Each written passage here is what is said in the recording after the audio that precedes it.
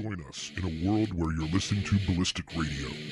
Sit back as we discuss hard lessons from the best and brightest the personal defense and competition shooting industry has to offer. Let us help you help yourself, no matter where you are on your personal path. Ballistic Radio is brought to you by Centurion Arms, hard-use rifles and accessories at easy day prices. Visit them online at centurionarms.com. Now here's your host, John Johnson. Welcome to Ballistic Radio, brought to you by Centurion Arms, hard-use rifles and accessories at easy day prices. Visit them online at centurionarms.com. I'm your host, John Johnson. Remember, you can always listen to past shows at ballisticradio.com. Get the latest behind-the-scenes info, arguments, photos, videos, other things, class announcements. Though I'm not putting too many of those up right now just because Zuck scares me. At facebook.com/ballisticradio. Hey, Joe. Hey, why does it scare you? Well, for what I do, there seems to be some negative connotation inside of the robot overlord that controls whether or not you get to exist on Facebook. And I like existing on Facebook because that's where my family by choice happens to live, since, none of them live here. And I'd be very sad if, all of a sudden there was an arbitrary, you don't get to hang out or interact with the people you care about. I get it. That would suck. But I'm super, super excited to welcome back to the show Craig Douglas. Hey, Craig, how's it going? Hey, John, doing well, sir. How are you? I really enjoyed the last thing that we just did, so I'm actually in a pretty good mood, which is nice. Right, me too. I enjoy conversation that most people are not. I'm not going to able to have is not the right word, but maybe able to have as far as their resources and level of access to certain people, but I guess willing to have. There's a lot of social constraints as far as the kind of conversation you have with people, especially in a public forum. So it's always kind of nice when I get to publicly discuss things that are weird, So. Yeah, absolutely. But I think that would be what Brene Brown talks about when she discusses practicing vulnerability. Yeah, and that's actually I really enjoy. I'm trying to think about how much backstory to give people here, and probably not a ton. Sure. But I did enjoy that the series of YouTube videos that you suggested I watch. For real quick, before we really just dive into the deep end of the pool here, for those that maybe have not heard your previous appearances or are new to the show or something like that, who are you and what do you do? Okay, I am Craig Douglas. I'm a retired sheriff's deputy from South Mississippi. I've had a 21-year law enforcement career. Most of that was spent as a narcotics agent, a SWAT cop, or both simultaneously. I retired in 2011 to do training full-time, so this is my 10th year of doing training full-time. It's my 19th year of doing training under the ShivWorks brand globally. I teach in 45 states, 11 countries outside of the U.S., 4 branches of the U.S. military, 5 federal law enforcement agencies, and I have a standing recurring contract within a small segment of the Department of Defense. I'm best known in the industry for the extreme close-range fighting problems with guns and knives that's reflected in my extreme close-quarter concepts coursework, fighting in cars, and that came about from, obviously, my undercover tenure, and then finally solo structure movement problems that highlight ambiguity and decision-making. Sure. So what I want to... That's me. No, and I'm damn, that's a lot of stuff, Craig. You should put your feet up every once in a while. Take a load off, relax. Right. So what I want to talk about, and I guess I will give a tiny bit of backstory just to sort of frame the overall topic of conversation and let people know sort of, I want to frame the problem, right? And okay. So And I'm going to say a thing, and I know you know this, and this is an observation. This is not me trying to suck up or brown nose or anything like that for anyone that's listening. But, you have developed at this point, I would say, legendary status inside of our community, or at least iconic status inside of our community. And, thought leader, however you'd like to say it, right? But I think that in many people's minds, you have been elevated quite a bit. And this struck me, and I didn't really think that I had, was susceptible to that. But there was actually a personal interaction that you and I had that really made me realize what, kind of what is prompting this conversation.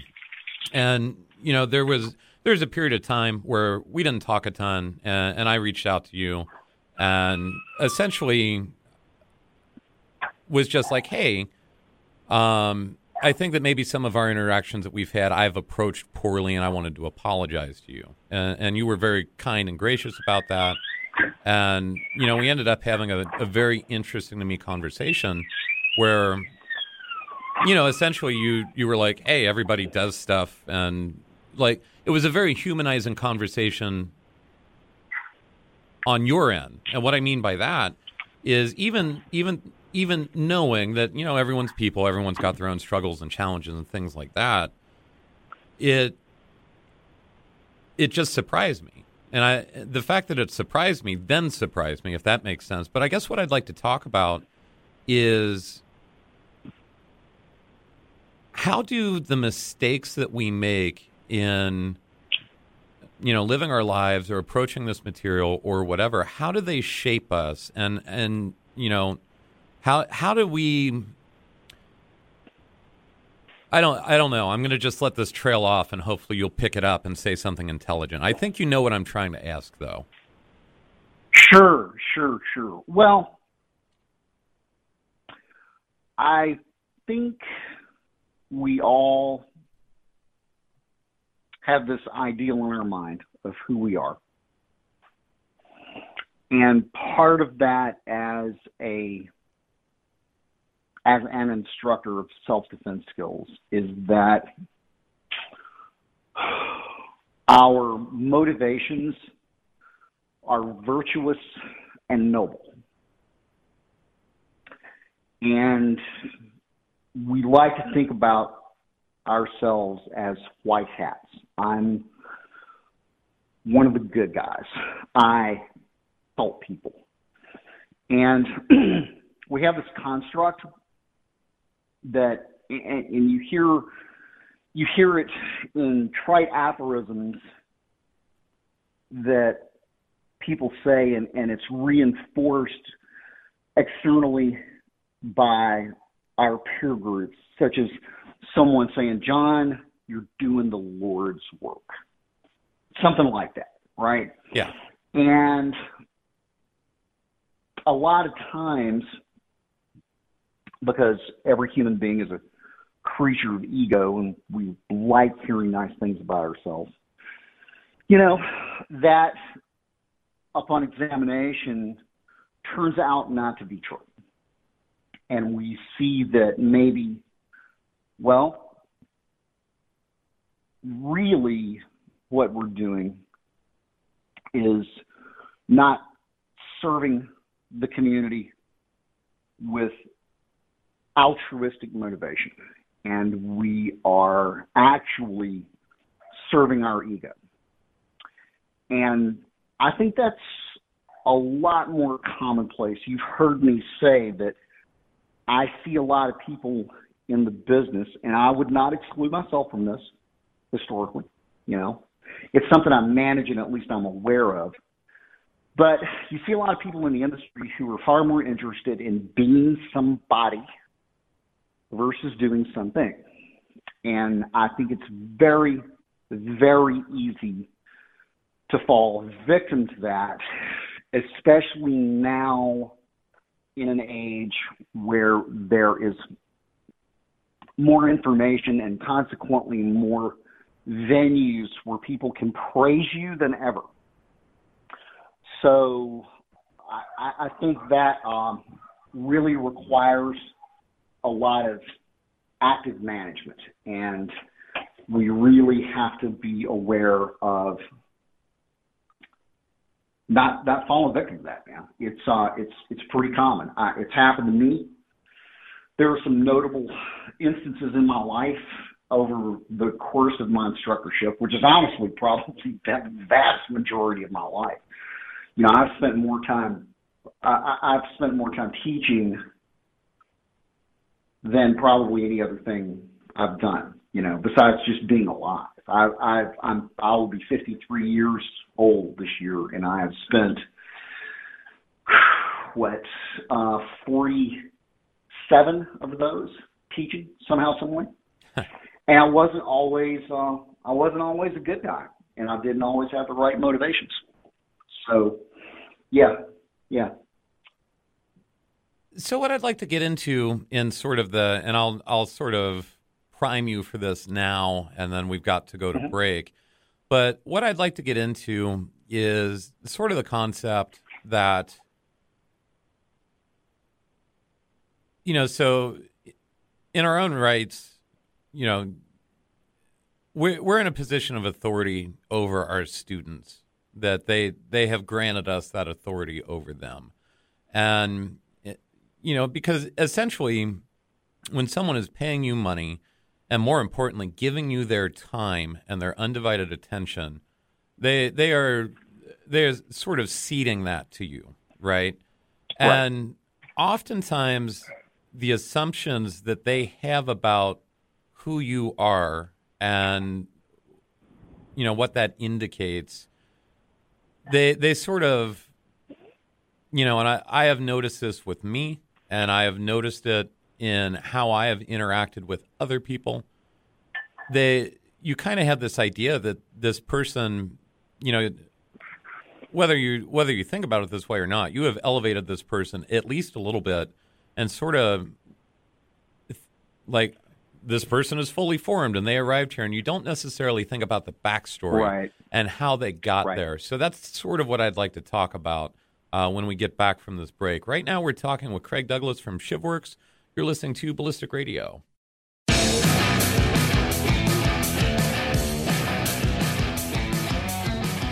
Welcome back to Ballistic Radio, brought to you by Centurion Arms, hard-use rifles and accessories at easy day prices. Visit them online at centurionarms.com. This segment brought to you by Wilson Combat. Wilson Combat makers of the finest custom 1911s and scatterguns since 1977, a legacy of quality, innovation, and service. Learn more about their firearms and accessories, as well as the EDC X9 series of firearms, which offers discriminating shooters, 1911 match-grade accuracy, superior ergonomics, and concealability, with modern service pistol capacity as well as reliability at wilsoncombat.com. So we're talking with Craig Douglas from ShivWorks, and sort of maybe if I were to try and define what I'm asking about, it would maybe be the ascendancy that is almost forced on an instructor, and the willful, I don't know if it's willful or not. The unintentional disregard for their own humanity, maybe, if that. Right. Does that make sense? Yeah, no, it actually does. I mean, being put on a pedestal, you know, by other people, and just the blind trust that people put in you. What do you do with that? And what does it force upon you? And what do you ultimately become? You know, when I was a defensive tactics instructor, and I was a DT instructor in our academy for a long, long time. And I was talented, and I could do, and I could teach. I could do both. And I used to do a lot of demos. And I would they were mostly consensual demos where a guy would give me a prearranged attack and I would do something flashy and it would wow the audience, and I would teach things that I was good at that, because I'd spent a long time doing these things, was difficult for other people to do, and they couldn't do it. And by teaching that way and demoing that way, first of all, the demo would serve my ego, because I would have, lightning quick reflexes and do fancy martial arts moves on a choreographed attack, and it would wow people. And then I'd say, okay, do that. And they'd do that, and they'd founder, and they wouldn't be good at it. And doing that not only gave me the ability to be elevated externally by people going, whoa, you don't want to mess with that guy, but it also imposed a hierarchy where I was always the guy on top, and I was always the guy who was better. And the class, by virtue of what I taught and how I taught, really became about, me feeling good about myself. And I never will forget,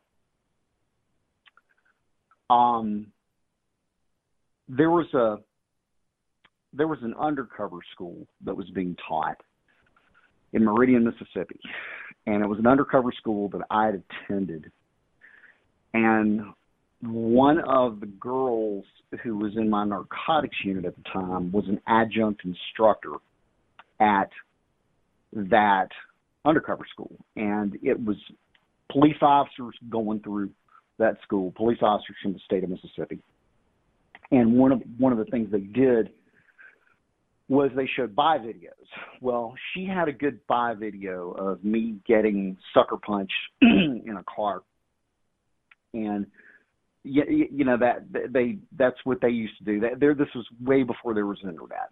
So, one of the things they counted on so people could see were narcotics units sending their videos in to show, hey, don't do this. This can happen, blah, blah, blah. But it's a video of me getting sucker punched. And it's a video of me missing pre-assault cues and body language and being so wrapped up in the buy that I just didn't see it coming. It just got my clock cleaned right there on video. But she showed that video as one of the adjunct instructors, and one of the guys who was a police officer in the state of Mississippi, as soon as I got punched on video, yelled, "Good! Good!" Glad to see that guy get his clock cleaned. Good. Yeah. And she told me that story when she came back, and she was laughing about it, but I bet you weren't. Caused me to tap the brakes, and it caused me to go, wow, that's what people think of me. Why did he say that? And it was hurtful. And it was hurtful not only to hear it, but I think the thing that hurt the most was my realization that, what, maybe I'm not a good guy. Maybe I don't wear a white hat. Maybe I'm not teaching from an aspect of virtue and sharing and altruism. Maybe this all along has been about what makes me feel good about me. And that was a hard thing. That was a hard thing to hear. She'll never know how impactful that was. But ultimately, as with all change,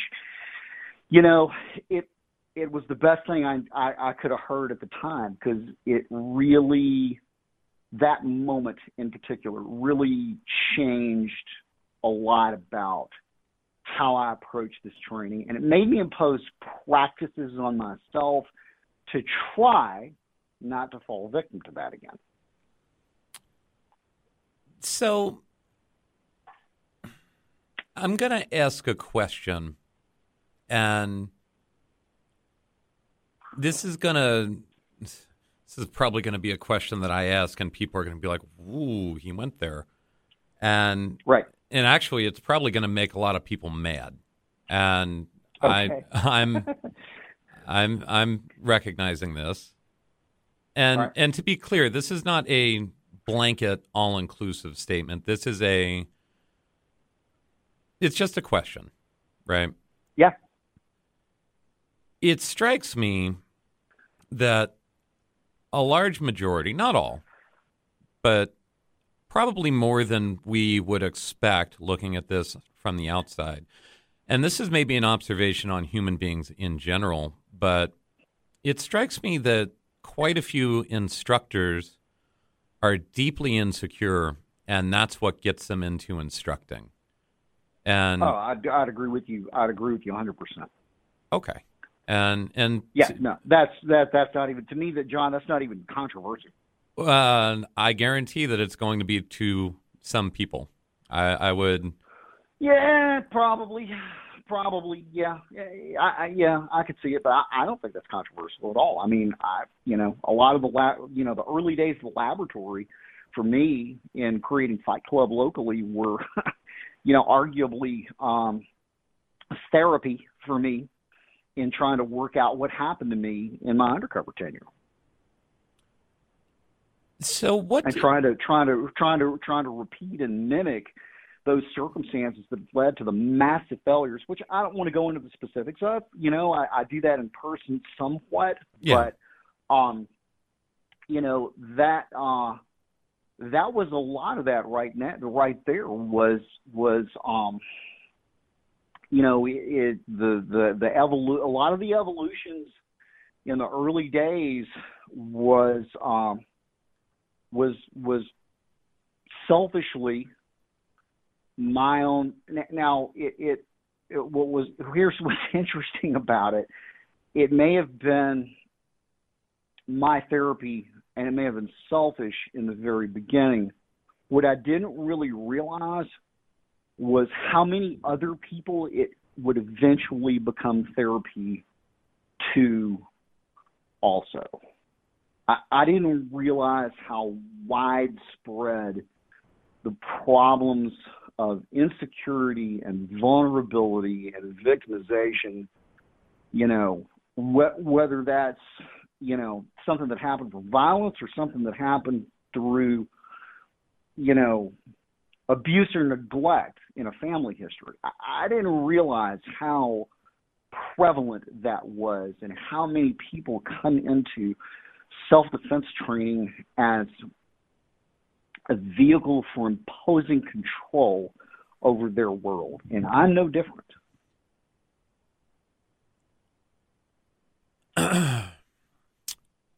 It strikes me, and we have to go to break, but it strikes me as interesting that, even though, and this is actually funny, so even though you and I, before we're recording this episode, I kind of said like, hey, here's where I want to go with this, and you and I have had personal conversations about personal things, so I don't need to get into them. Sure. But even like with all of that, sort of lead up to it, the amount of uncomfortableness that I have even saying something publicly like, hey, most instructors are insecure, and that's what gets them into this, because I'm massively including myself in that. That's just sort of like, I'm an instructor, so if he's saying this, the fact that even knowing ahead of time, this is what we're going to talk about, but like the moment comes and bringing it up, there's still like that massive hesitancy to actually talk about it. I think that speaks to one of the maybe one of the larger issues inside of all of this, and I'd like to get your response to that when we come back from break. But right now we're talking with Craig Douglas from ShivWorks. You're listening to Ballistic Radio.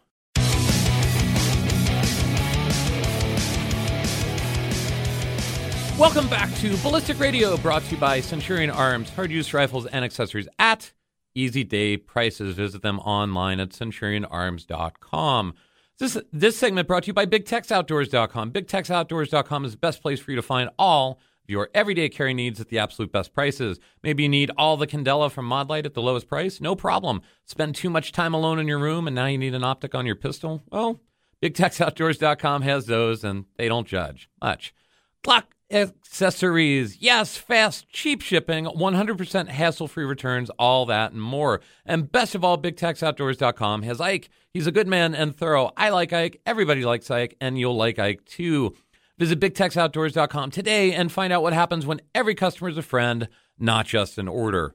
So we're talking with Craig Douglas about, maybe motivations for doing things, but more of, I think, what shapes us as, and I've been spending a lot of time on instructors lately, and I feel bad because there are people that listen to this that are not instructors, but I actually think this is probably useful for them as well when they're, interacting with different people in a student capacity. But essentially,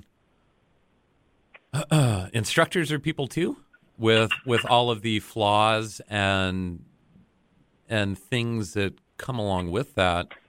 But it was an interesting thing for me in that, as I have grown as a human being and things like that, looking back at, any number of things and go, yeah, I was not a good guy. Just flat out. Like, I wasn't choosing to be a bad guy. Or, I was responsible for my actions, but it was not something I was doing deliberately to hurt other people or have the wrong motivations. But what's funny is, so I interact inside of the community just the same as everyone else who is doing this for a living. And there are any number of people that just do not like me, have a very negative opinion about me. Sure. And frankly, it's 100% deserved. I agree with them completely. If I look back at, any number of interactions I've had with people, so I'm talking with you, and I can use you as an example. There was a specific thing where I said something that, in retrospect, was disrespectful, and I didn't intend it that way at the time, but it was. Yeah. It just flat out was, and right. and looking back at that and going, yeah, that was wrong. Was, not easy. It wasn't easy to look at it that way. It was even harder to pick up the phone and call you and be like, "Hey, dude, right." I was thinking about this thing that happened a couple years ago, and in retrospect, I really regret that. Sure. But Sure. I guess the reason I bring that up, and I'm not trying to make this about me. I'm just trying to share an experience to include myself in the problem. I don't want to be talking about this like John's got it all figured out and he knows the way. No, I struggle every day with how I approach life in general, and specifically how I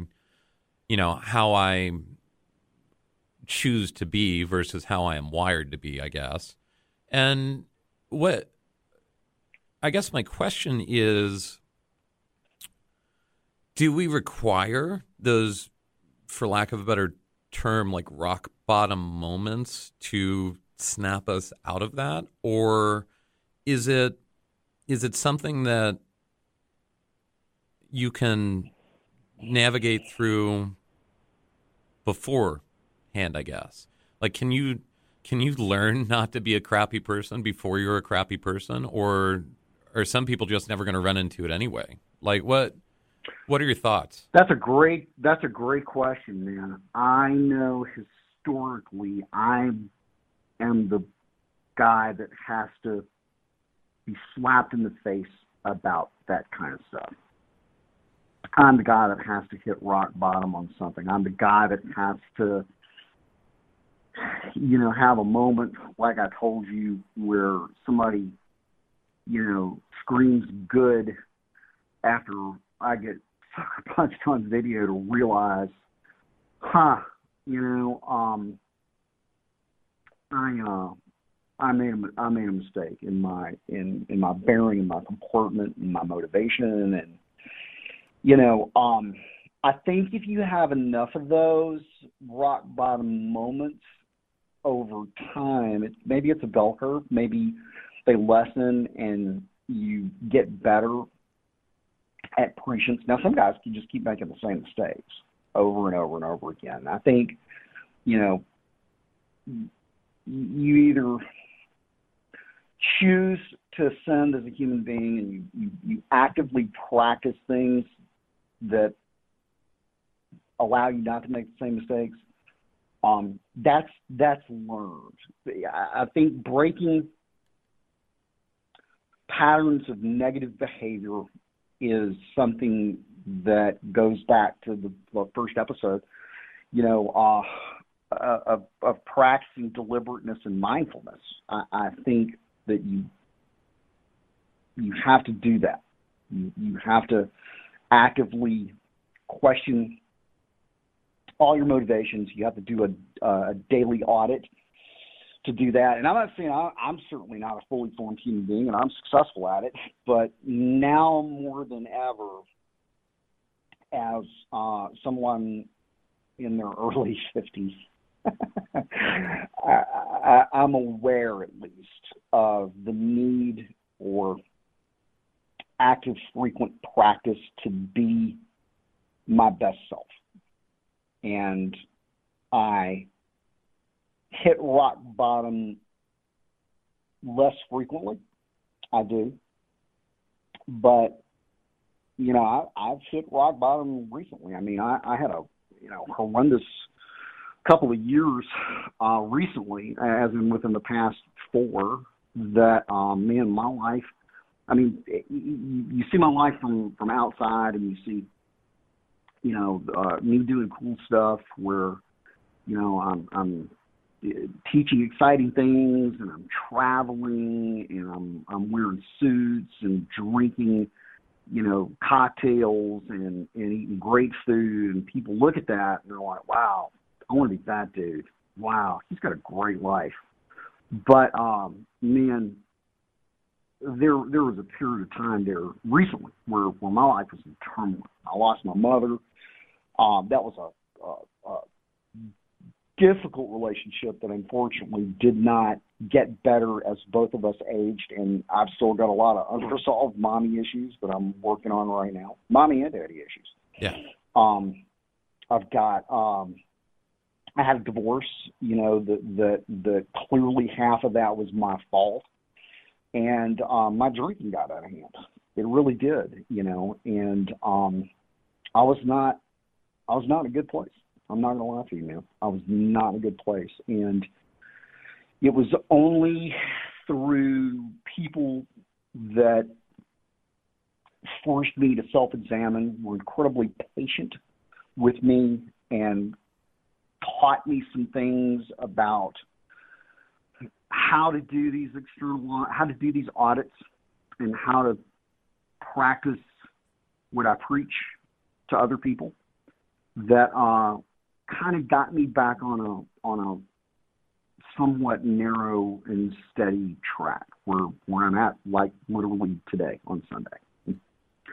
So, yeah, man, I think it's something you just have to be aware of, and you have to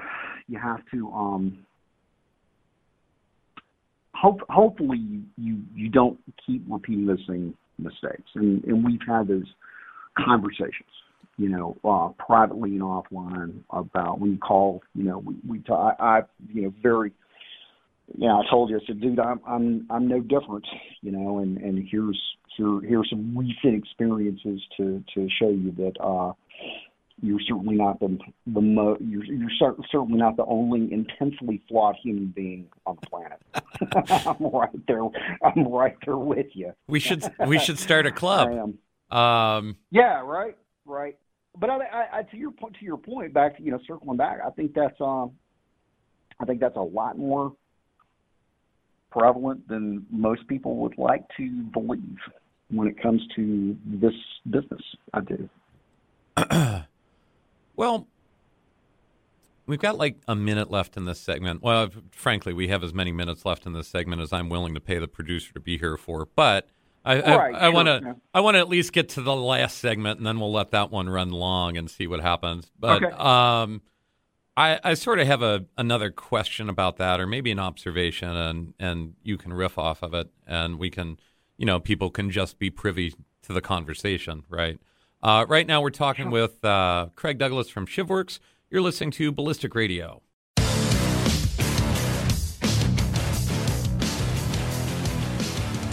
Welcome back to Ballistic Radio, brought to you by Centurion Arms, hard-use rifles and accessories at easy day prices. Visit them online at centurionarms.com. This segment also brought to you by Centurion Arms. Even if you're just a cook, a lowly cook. It's an Under Siege reference, by the way, for anyone who hasn't seen that movie. I realize it's 30 years old at this point. Or you call in tactical nukes from your couch every night with ease. You need to know that your life-saving equipment is going to work, and Centurion Arms knows it too. Veteran-owned and operated, Centurion Arms is dedicated to producing firearms, parts, and accessories with an outstanding level of quality, functionality, and precision at prices you can afford. Whether you just need a new rail or barrel or something else to finish off your latest build, or maybe you want to take all the guesswork out and buy a complete rifle, Centurion Arms has got what you need and knows that when you need it to work. Visit CenturionArms.com today to check out all their awesome products. Centurion Arms, hard-use rifles and accessories at easy day prices. So we're speaking with Craig Douglas from ShivWorks today, and I guess having a conversation about, ideally what we're doing, hopefully what we're doing, is opening up and giving people permission to examine their own motivations and shortcomings in a way that is not abusive to themselves, right? And I know that, Sure. Again, and the reason, so I will say this, and I'm saying it about me because it's my experience, and I'm trying to share my experience, not from a, hey, let's talk about me point of view, but more of a, this is something that I have personal experience with, and, hopefully it's useful to some people, right? And, I know that looking back at it, right, one of the issues that I encountered was I was elevated to a member of the community with a relatively large following way quicker than I had done the work to get there, right? So Sure. I'm put in a position where, at least externally, people are putting me in a peer group that I have not earned membership in, right? And I have no idea on how to exist inside of this because I'm looking at everyone else and going, well, shit, I shouldn't be here. You know what I mean? And Right. And essentially what's going on is, I'm desperately trying to fit into this place without the level of knowledge or experience required to do so meaningfully, and also maintain the, well, we're all equals. Well, no, we're not all equals. I am learning this, and it's cool that I'm learning it, and it's cool that I'm like going through the process, and maybe I'm picking it up quicker than otherwise. It doesn't really matter. But the point is that it resulted in a lot of interactions and behaviors that, looking back at it, and trust me, I do look back at it quite a bit. I'm like, I would do that differently. And I guess my question, though, is, in speaking with you and some other people, that seems like a relatively common experience, like trying like playing a part that you haven't necessarily gotten there quite yet, or I don't know. What are your? Hopefully, you know what I'm trying to ask there. Yeah. I think it's a complex question, and I think that we're in an era now where it's easier than ever to acquire information. It's easier than ever to build a reputation in a really short period of time, where traditionally information and experience and reputation used to be built one class at a time. And I think what's happened, and I think the reason for that, is social media. You know, the Joe Rogan podcast that Tristan Harris is on, and he's the guy who was the creator of the mockumentary, whatever you want to call it, the Social Dilemma. That's a 3-hour podcast, but he talked a lot about, you know, what the internet and particularly social media has done as far as creating at least, the reality and non-reality of parity in people.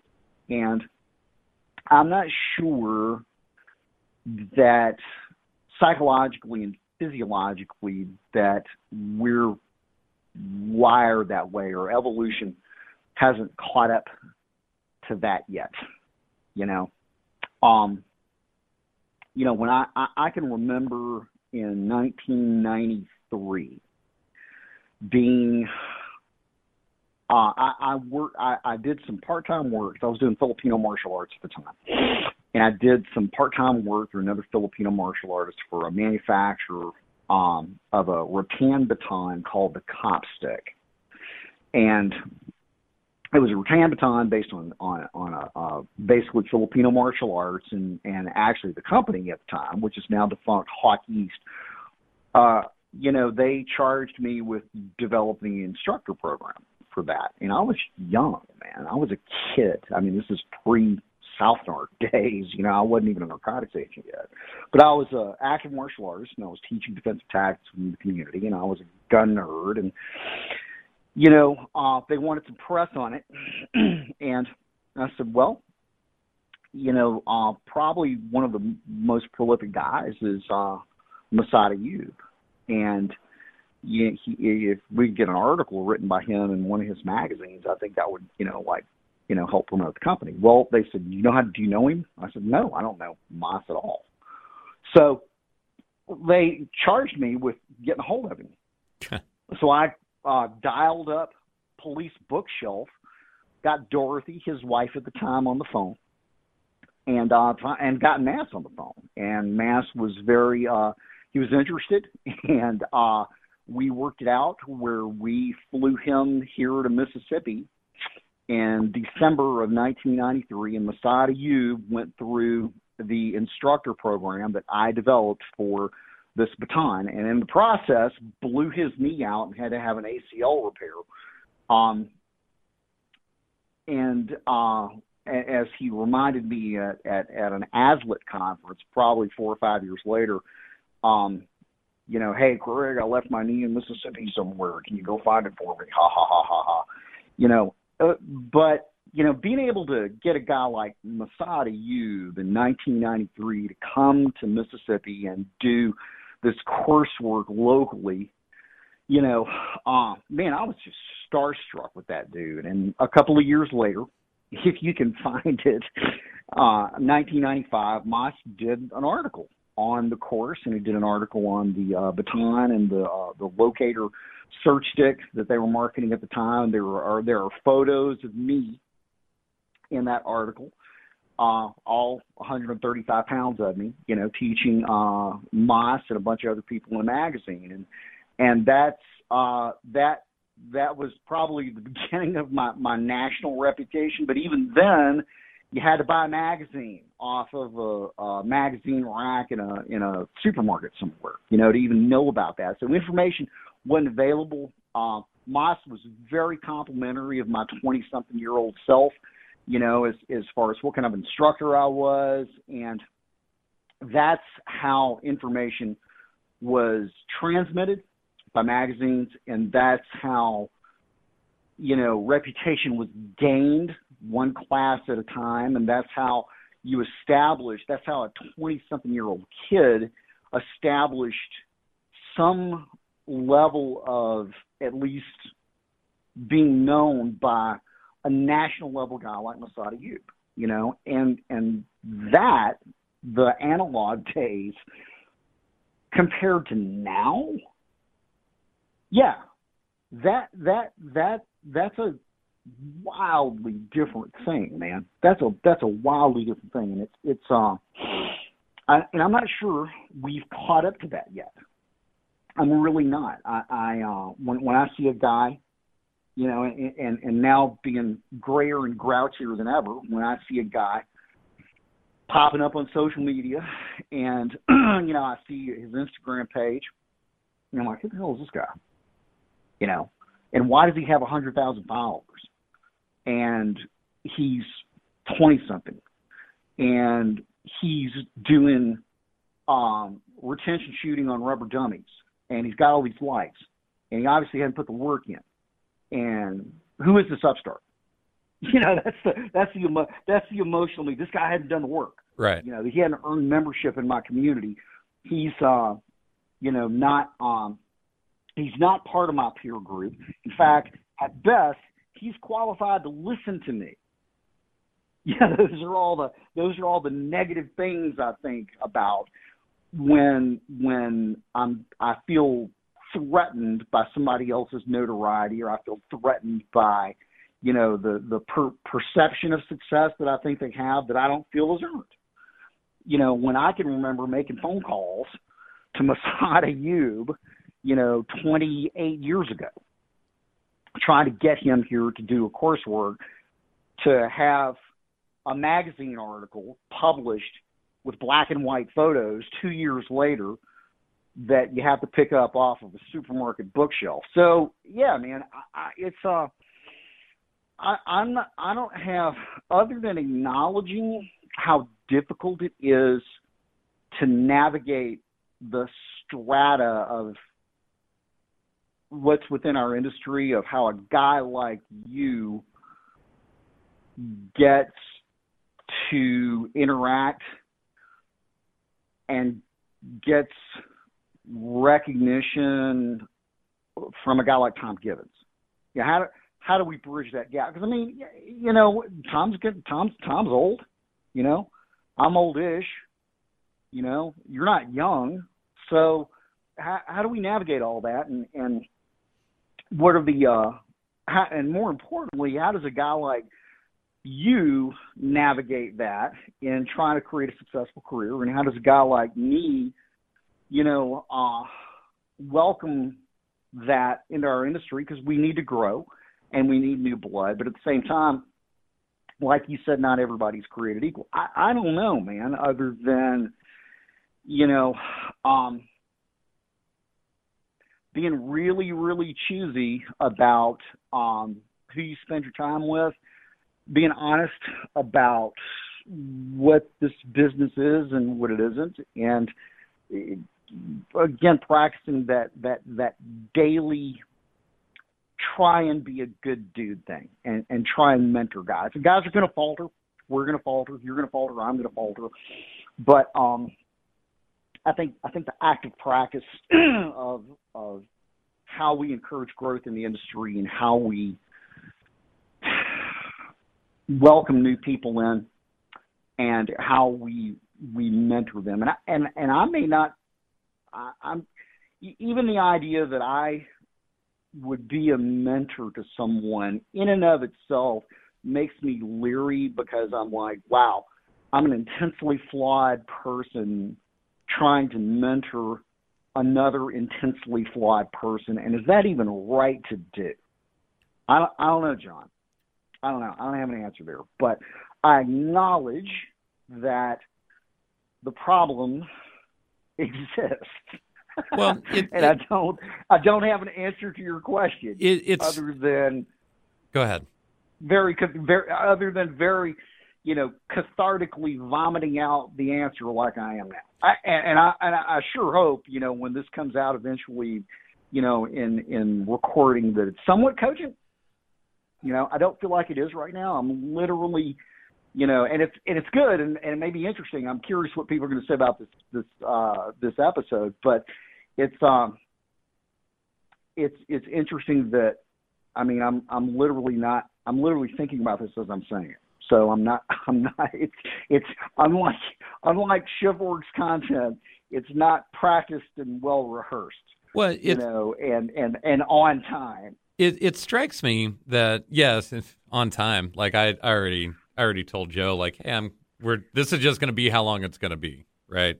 Right. But it strikes me that, so if I think about my coursework, if I think about your coursework, it strikes me that all coursework is the instructor's past mistakes or mistakes that the instructor can foresee based on their experience, putting the student in those situations and giving them the opportunity to work through it in a relatively consequence-free environment under guidance, right?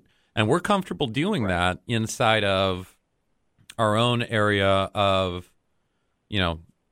expertise. Like, and when I say our area of expertise, I'm not trying to say that I have an area of expertise that looks anything at all like yours, or it's a royal hour, right? Yeah. But it's the funny part, and this is what strikes me when we're talking about some of the deeper, flawed human being issues, is that, no one is more aware of the mistakes that you have made in the past and how you've interacted with people than you. And no one is more aware of the mistakes that I've made in the past and how I've interacted with people than me. And you can extend that to anyone listening to this, right? But Sure. Most people, at least without some coaxing, are not willing to share those mistakes publicly, which is ultimately the goal of, if you're genuinely concerned about making, facilitating growth in people is completely necessary. It's completely necessary to be like, hey, here's something I did. Here's why it was wrong. And when I say wrong, I'm not saying like in a black and white sense. Everything wrong and right is based off of our own perception of whatever. But presumably anyone with an audience, the audience is like-minded people, right? So here's why this was an error. Here's what I learned from it, and here's how you avoid making a similar mistake. That's all teaching people is hey, here's the mistakes I've made. Here's what they look like. Here's maybe a way to avoid that. But so many of us, or at least me, right? My experience is the only experience I've had. Historically, you can't share something like that because, people will think less of you, or it will impact the bottom line, or whatever. So, what are your thoughts on that? Riff on that for a minute. I think that hopefully what happens is that you get more comfortable with being publicly flawed, and I'm more comfortable than ever, I think, based on the work I've done, in saying I didn't do that well, or I changed my mind on that, or I was wrong about that. I think I think getting more comfortable in your own skin and with who and what you are, and as importantly, who and what you aren't, allows you to express vulnerability and humanity. If you're lucky or you're doing it right, I think I'm more comfortable than ever. Like right now, expressing my flaws. I know better, and I'm not saying I completely know, or I'm even completely honest with myself, but I think I know myself better now than I ever have, and that allows me to say things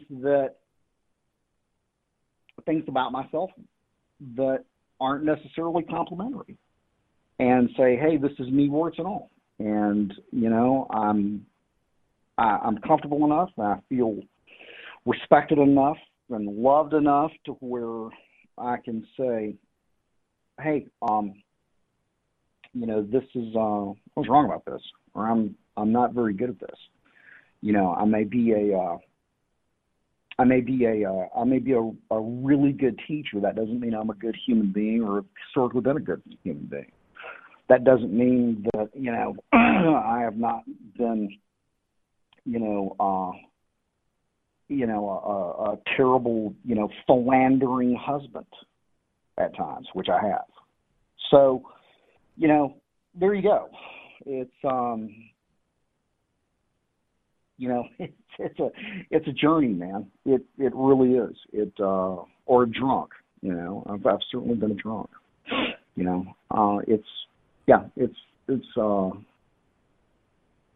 or teaching has been a way for me to feel good about myself versus make other people good, So yeah, I'm comfortable saying that stuff. I am. When it's again, because if it all goes away tomorrow and the world blows up, I'll be a white belt again, and I'll start from ground zero, and not the first time, and like we talked about in the previous instance, that prospect, is kind of. It's kind of exciting. It's kind of exciting. The thought of being brought back to nothing and ground zero is interesting. It is. It's compelling in a way. Well, it's kind of, and to sort of speak to your point a little bit, and bear with me on this, right?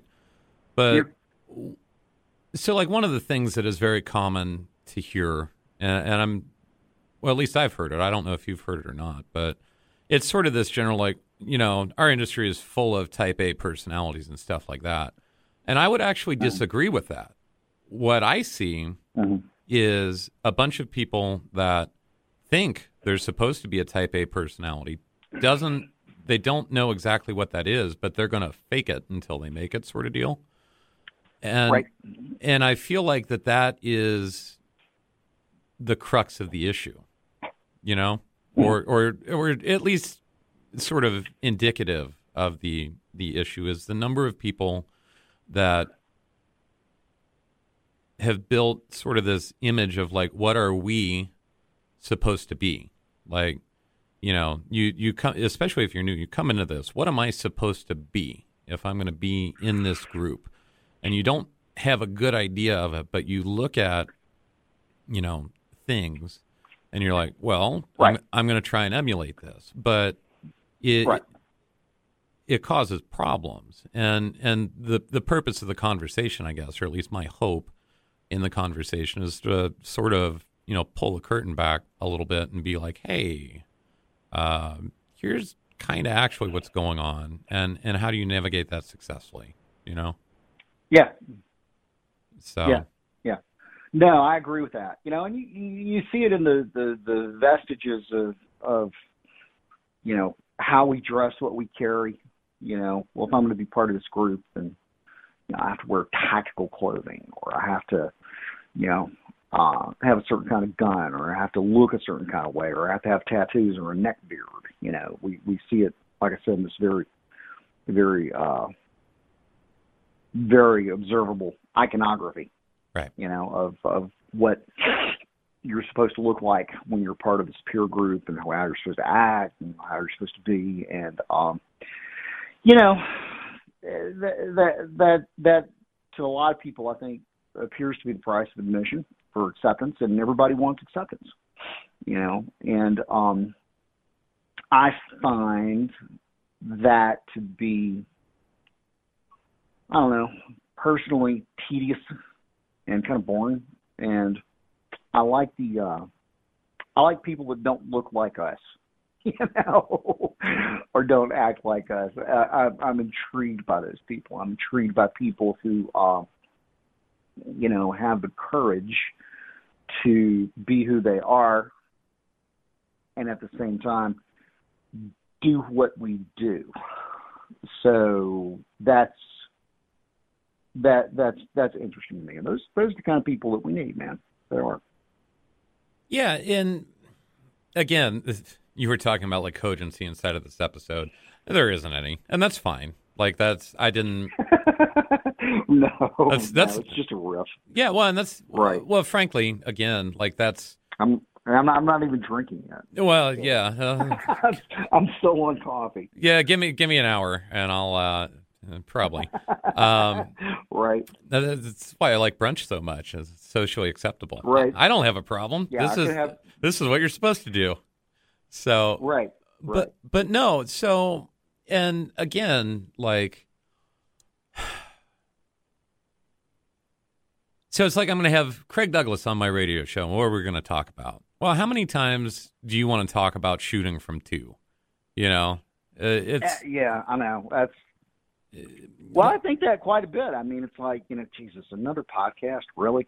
Yeah, and I appreciate you coming. Okay. I appreciate you coming on, and Yeah.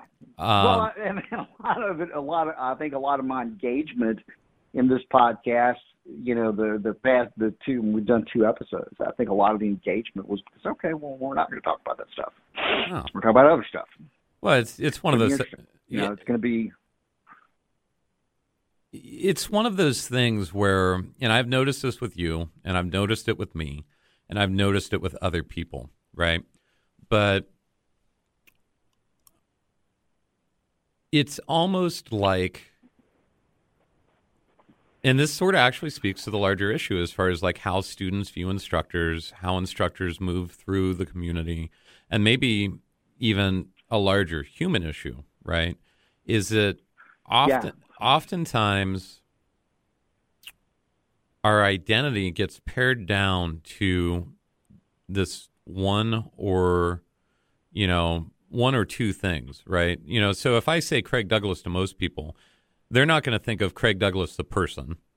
They're going to think of Craig Douglas, knives and guns in the clinch. And I've been lucky enough to get to know you at least a little bit, and I don't want to claim any sort of like deep friendship or anything like that. No, but our conversations, regardless of the time we've known each other and the time we've spent talking, have gone well outside of, ECQ, training, teaching, gun, whatever. I mean, we've had some very humanizing conversations, at this point that are interesting. And to your point about people, are they interested in this? I don't know. I'm going to be really curious. First of all, I'm going to be curious about what you're going to call these 2 episodes. How you're going to title them, and then I'm curious what people are going to think, because it's probably not what they expect. And I'm curious if people are curious about these nuances in the industry, the heartbeat of the industry, and what makes people tick who are in the industry. I think probably these 2 episodes that we've done, like you said, kind of humanize, and it's a peek behind the curtain. And I'm curious if that's going to be interesting to people. I don't know. It's interesting to me. Yeah. It's interesting to talk about stuff other than what I do every weekend. And it's interesting to talk about.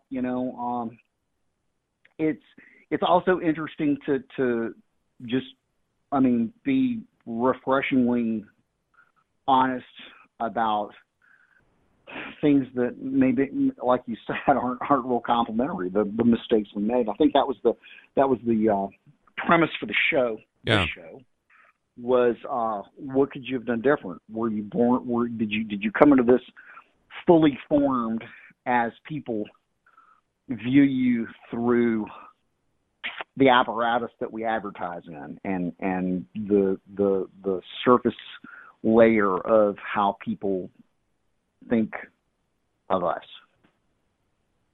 Well, and I think the thing that I have observed, especially lately, within the last couple of years, but even right now, is that, the industry as a whole, the tactical training community, whatever you want to call it, right, is flawed. I mean, it's flawed. We've got, we're experiencing new growth. We've got new people coming into this. And, historically, it's been this, and I don't want to get into politics and I don't want to get into social justice issues necessarily, but I guess I'll bring them up very briefly and just see how this reflects on the larger issue as far as, if you think of, and we know this not to be true, but if you look at like the stereotype of gun culture that most non-gun culture people have, it's, this very conservative, very pale group of individuals, and that is, not the case, right? No. And it goes back to this larger issue of, I think that there is this drive to make a homogenous group versus really understanding how much more complex we all are as people. And honestly, like getting someone like you have, as far as like the strata of people that do this, you're up there, right? You're in the pantheon of, the upper reaches of, that's Craig Douglas, and you can, I can say your name in certain places with certain people, and it's like, Craig Douglas, you know what I mean? And right, yeah. And I know you don't want it to be that way. And there is, yeah, it's even uncomfortable, acknowledging, hearing stuff like, yeah, that's, I've had, we use the language fanboy.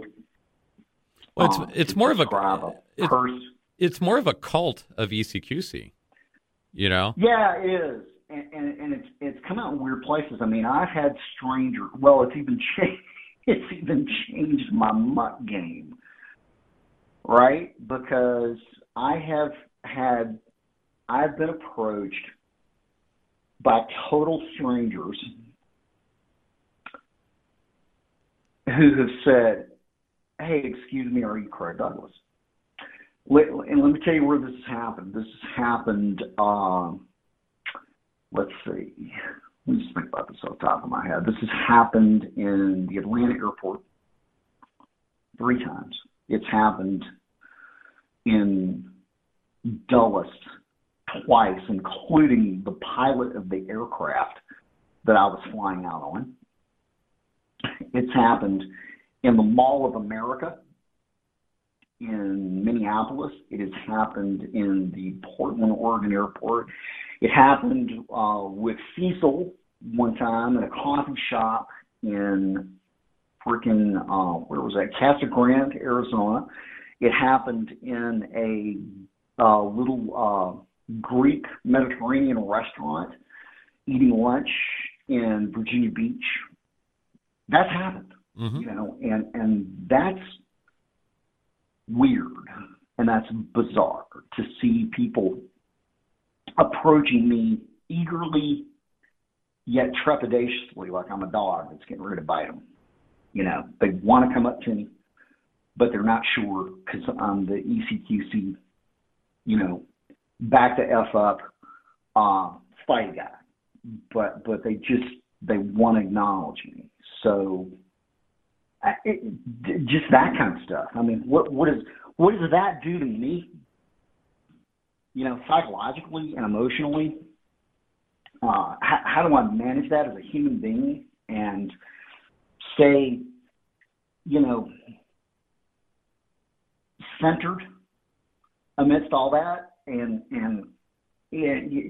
trying to be, my little hacks that I do to practice graciousness and gratefulness, all the little games I play with myself, the name game, that we've discussed as far as how I teach and calling everybody by name, actively framing people as patrons, not students, and remembering that they're the reason that I have the success that I do, and I'm able to pay my bills, and I can do what I love doing and not suffer in employment that doesn't define me and that I'm not passionate about. So, stuff like that, I think it's interesting. And on that note, as far as the homogeneity, the perception of the homogeneity or lack of homogeneity in the training industry, which I don't even think it's an industry. I think it's a collection of tribal fiefdoms, that begrudgingly coexist. And the one thing that we have in common is that we recognize that self-defense fundamentally is the most important and the most equal human right that there is. I think if there's anything, when we talk about the diversity of people, left-wing, right-wing, black, white, gay, straight, male, female, trans, whatever, I think that one of the things that the community struggles with is that how do we manage all this diversity with the one thing that we all agree on is that nobody should be a victim. Everybody understands that. Everybody understands. It's interesting because if there's anything that's unifying in an incredibly divisive world, as divided as we all think we are and say we are, it's the acknowledgement is that no person should be the victim of another. We all get that. Now, who victimizes who and what victimization looks like, that's something that we're all struggling to come to terms with. But we all acknowledge that defending yourself physically, verbally, emotionally, psychologically, we all understand that's important. And we all agree that nobody should be the victim of another. So that's a start, I guess, when it comes to,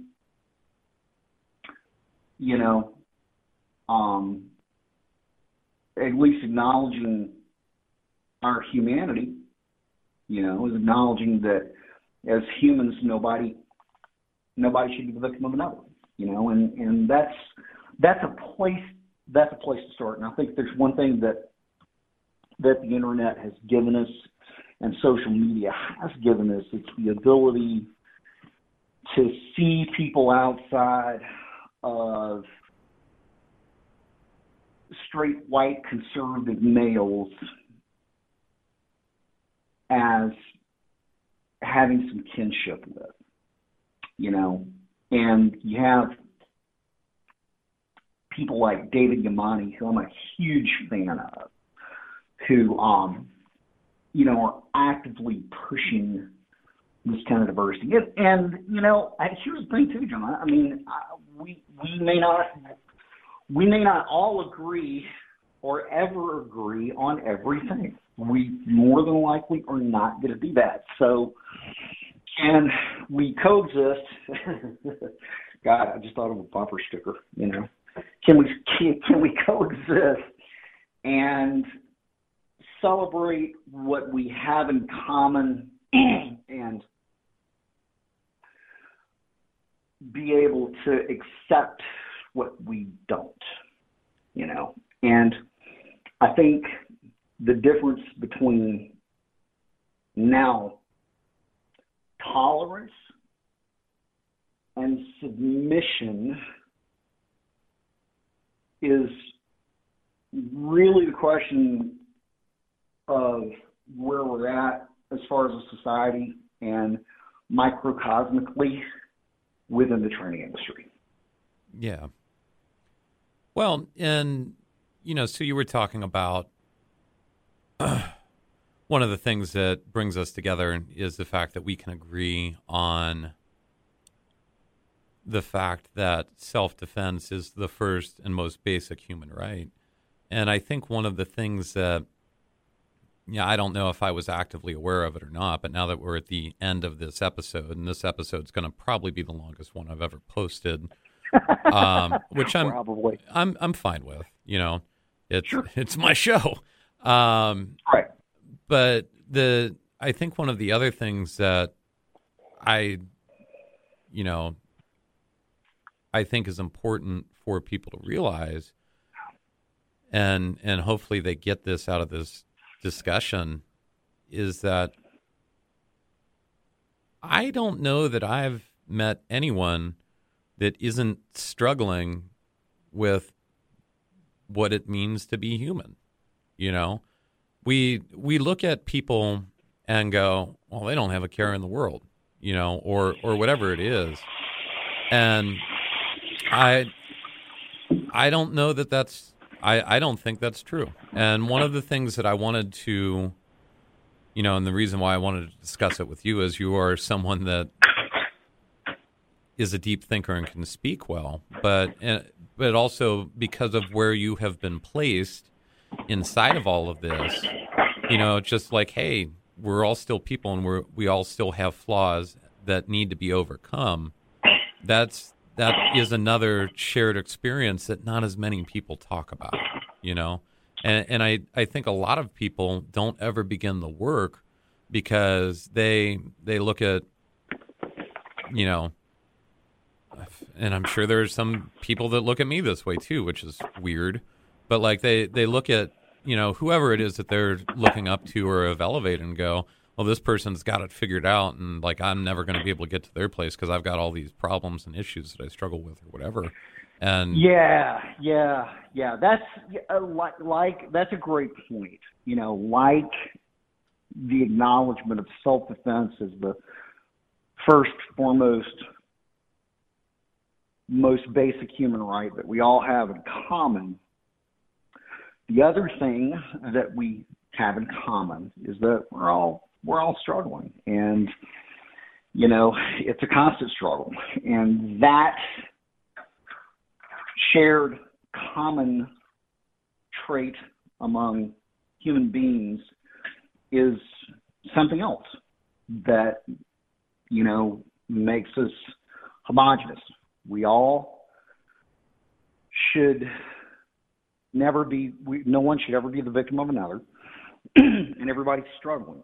And those are two great points for, okay, maybe there's more in common than we thought. Right. And it just, hopefully this gives people permission to talk about it, I guess, find more common ground. I'm okay talking about it. Clearly, Yeah.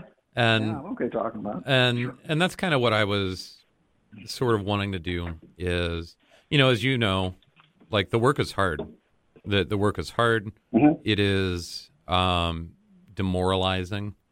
It is, frankly, it's lonely because, for as much as we talk about, supporting each other and stuff like that, I can't do the work for you and you can't do the work for me. I mean, we can Yes. talk about our shared experiences, but, when you talk about like being on the road and, the thing that people who have never done that before don't realize is that is some of the most lonely moments in existence is when you are trapped inside of your own head thinking about the things that you've done and how you could have done them better. But it's also some of the most rewarding moments because it gives you the opportunity to reflect.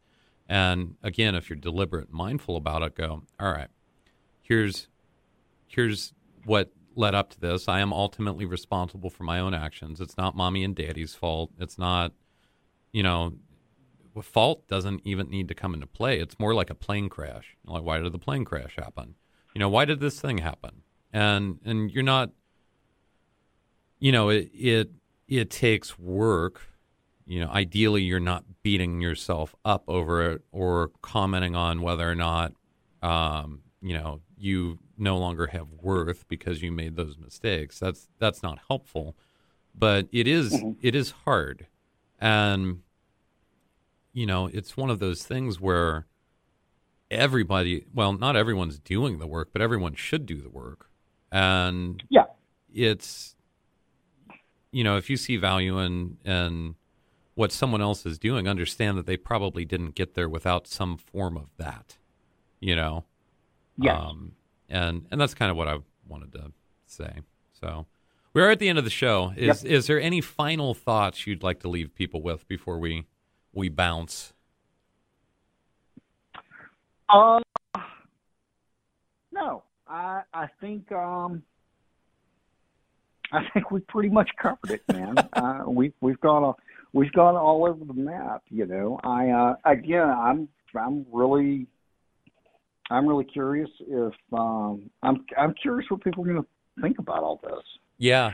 No, it's definitely probably not what they expect when they see my name pop up if they know me, and if they don't, I'm not sure what their expectations are going in, and I'm not sure if they're going to be met. But I sure hope they find this conversation intriguing and thought-provoking, and it certainly has been for me. So thank you. I appreciate the opportunity, as usual. No, and, I appreciate your patience with me in the past and helping me, being gracious enough to accept my former mistakes and things like that so that we could even have this conversation.